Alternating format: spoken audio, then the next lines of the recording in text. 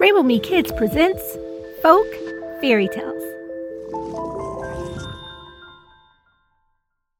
What happens when a crafty fakir comes across a king who is so very desperate? Stay tuned and listen to the story of how the king lost one of his most precious possessions.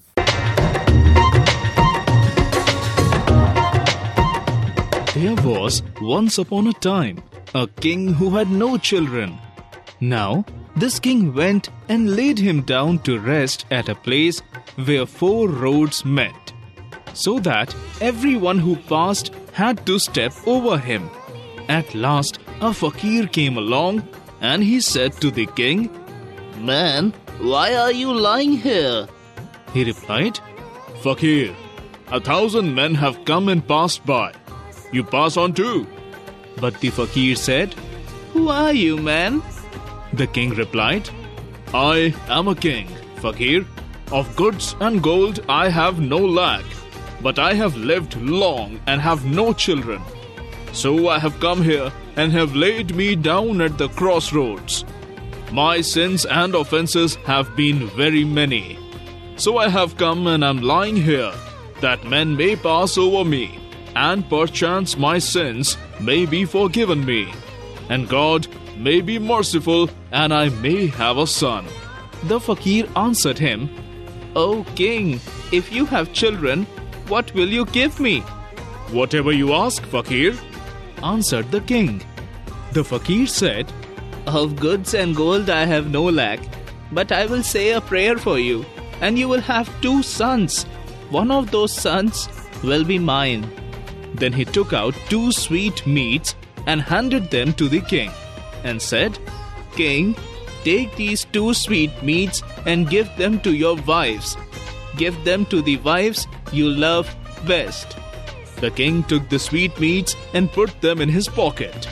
Then the fakir said, "King, in a year I will return, and of the 2 sons who will be born to you, one is mine and one yours." The king said, "Well, I agree." Then the fakir went on his way, and the king came home and gave 1 sweetmeat to each of his 2 wives. After some time, 2 sons were born to the king. Then what did the king do but place those 2 sons in an underground room, which he had built in the ground? Some time passed, and one day the fakir appeared and said, "King, bring me that son of yours." What did the king do but bring 2 slave girls' sons and present them to the fakir? While the fakir was sitting there, the king's sons were sitting down below in their cellar eating their food. Just then, a hungry ant had carried away a grain of rice from their food and was going along with it to her children. Another stronger ant came up and attacked her in order to get this grain of rice. The first ant said, "Ow, ant! Why do you drag this away from me? I have long been lame in my feet, and I have got just 1 grain, and I'm carrying it to my children. The king's sons are sitting in the cellar eating their food. You go and fetch a grain from there. Why should you take mine from me?" On this, the second ant let go and did not rob the first, but went off to where the king's sons were eating their food. On hearing this, the fakir said, "King, these are not your sons. Go and bring those children who are eating their food in the cellar." Then the king went and brought his own sons. The fakir chose the eldest son and took him away, and set off with him on his journey. When he got home, he told the king's son to go out to gather fuel. So the king's son went out to gather fuel, and when he had collected some, he brought it in. Then the fakir looked at the king's son and put on a great pot, and said, "Come, round here, my pupil." But the king's son said, "Master first and pupil after." The fakir told him to come once. He told him twice. He told him 3 times, and each time the king's son answered, "Master first and pupil after." Then the fakir made a dash at the king's son, thinking to catch him and throw him into the cauldron. There were about 100 gallons of oil in this cauldron, and the fire was burning beneath it. Then the king's son, lifting the fakir, gave him a jerk and threw him into the cauldron, and he was cooked and became roast meat. He then saw a key of the fakir's lying there. He took this key and opened the door of the fakir's house. Now many men were locked up in this house. 2 horses were standing there in a hut of the fakirs. 2 greyhounds were tied up there. 2 simurgs, which are great magical birds, were imprisoned, and 2 tigers also stood there. So the king's son let all the creatures go and took them out of the house, and they all returned thanks to God. Next, he let out all the men who were in prison. He took away with him the 2 horses, and he took away the 2 tigers, and he took away the 2 hounds, and he took away the 2 simurgs, and with them he set out for another country. As he went along the road, he saw above him a bald man grazing a herd of calves, and this bald man called out to him, "Fellow, can you fight at all?" The king's son replied, "When I was little, I could fight a bit, and now, if anyone wants to fight, I'm not so unmanly as to turn my back. Come, I will fight you." The bald man said, "If I throw you, you shall be my slave, and if you throw me, I will be your slave." So they got ready and began to fight, and the king's son threw him. On this, the king's son said, "I will leave my beasts here, my simurgs, tigers, and dogs, and horses. They will all stay here while I go to the city to see the sights. I appoint the tiger as guard over my property, and you are my slave. You too must stay here with my belongings." So the king's son started off to the city to see the sights, and arrived at a pool. He saw that it was a pleasant pool, and thought he would stop and swim there. And therewith he took off his shirt and jumped in.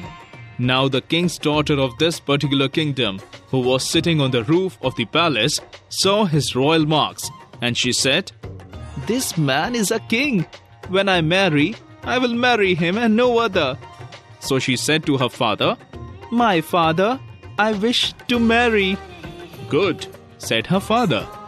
Then the king made a proclamation, "Let all men, great and small, attend today in the hall of audience, for the king's daughter will today take a husband." All the men of the land assembled, and the traveler prince also came, dressed in the fakir's clothes, saying to himself, "I must see this ceremony today." He went in and sat down. The king's daughter came out and sat in the balcony, and cast her glance around all the assembly. She noticed that the traveler prince was sitting in the assembly in fakir's attire. The princess said to her handmaiden, "Take this dish of henna, go to that traveler dressed like a fakir, and sprinkle scent on him from the dish." The handmaiden obeyed the princess's order, went to him, and sprinkled the scent over him. Then the people said, "The slave girl has made a mistake." But she replied, "The slave girl has made no mistake. It's her mistress has made the mistake." On this, the king married his daughter to the fakir, who was really no fakir, but a prince. What fate had decreed came to pass in that country, and they were married. But the king of that city became very sad in his heart, because when so many chiefs and nobles were sitting there, his daughter had chosen none of them, but had chosen that fakir. But he kept these thoughts concealed in his heart. One day the traveler prince said, "Let all the king's sons-in-law come out with me today to hunt." People said, "What is this fakir, that he should go hunting?" However, they all set out for the hunt, and fixed their meeting place at a certain pool. The newly married prince went to his tigers, and told his tigers and hounds to kill and bring in a great number of gazelles and hog and deer. Instantly they killed and brought in a great number. Then, taking with him these spoils of the chase, the prince came to the pool settled on as a meeting place. The other princes, sons-in-law of the king of that city, also assembled there. But they had brought in no game, and the new prince had brought a great deal. Then they returned home to the town and went to the king, their father-in-law, to present their game. Now that king had no son. Then the new prince told him that in fact he too was a prince. At this the king, his father-in-law, was greatly delighted and took him by the hand and embraced him. He seated him by himself, saying, "O prince, I return thanks that you have come here and became my son-in-law. I am very happy at this, and I make over my kingdom to you."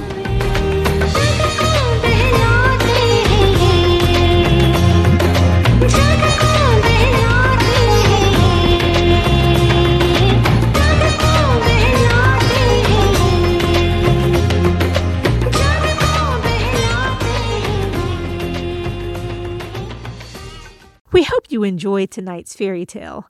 Now see all the characters come to life in our new augmented reality children's book, O is for Oshun, only on RainbowMeKids.com.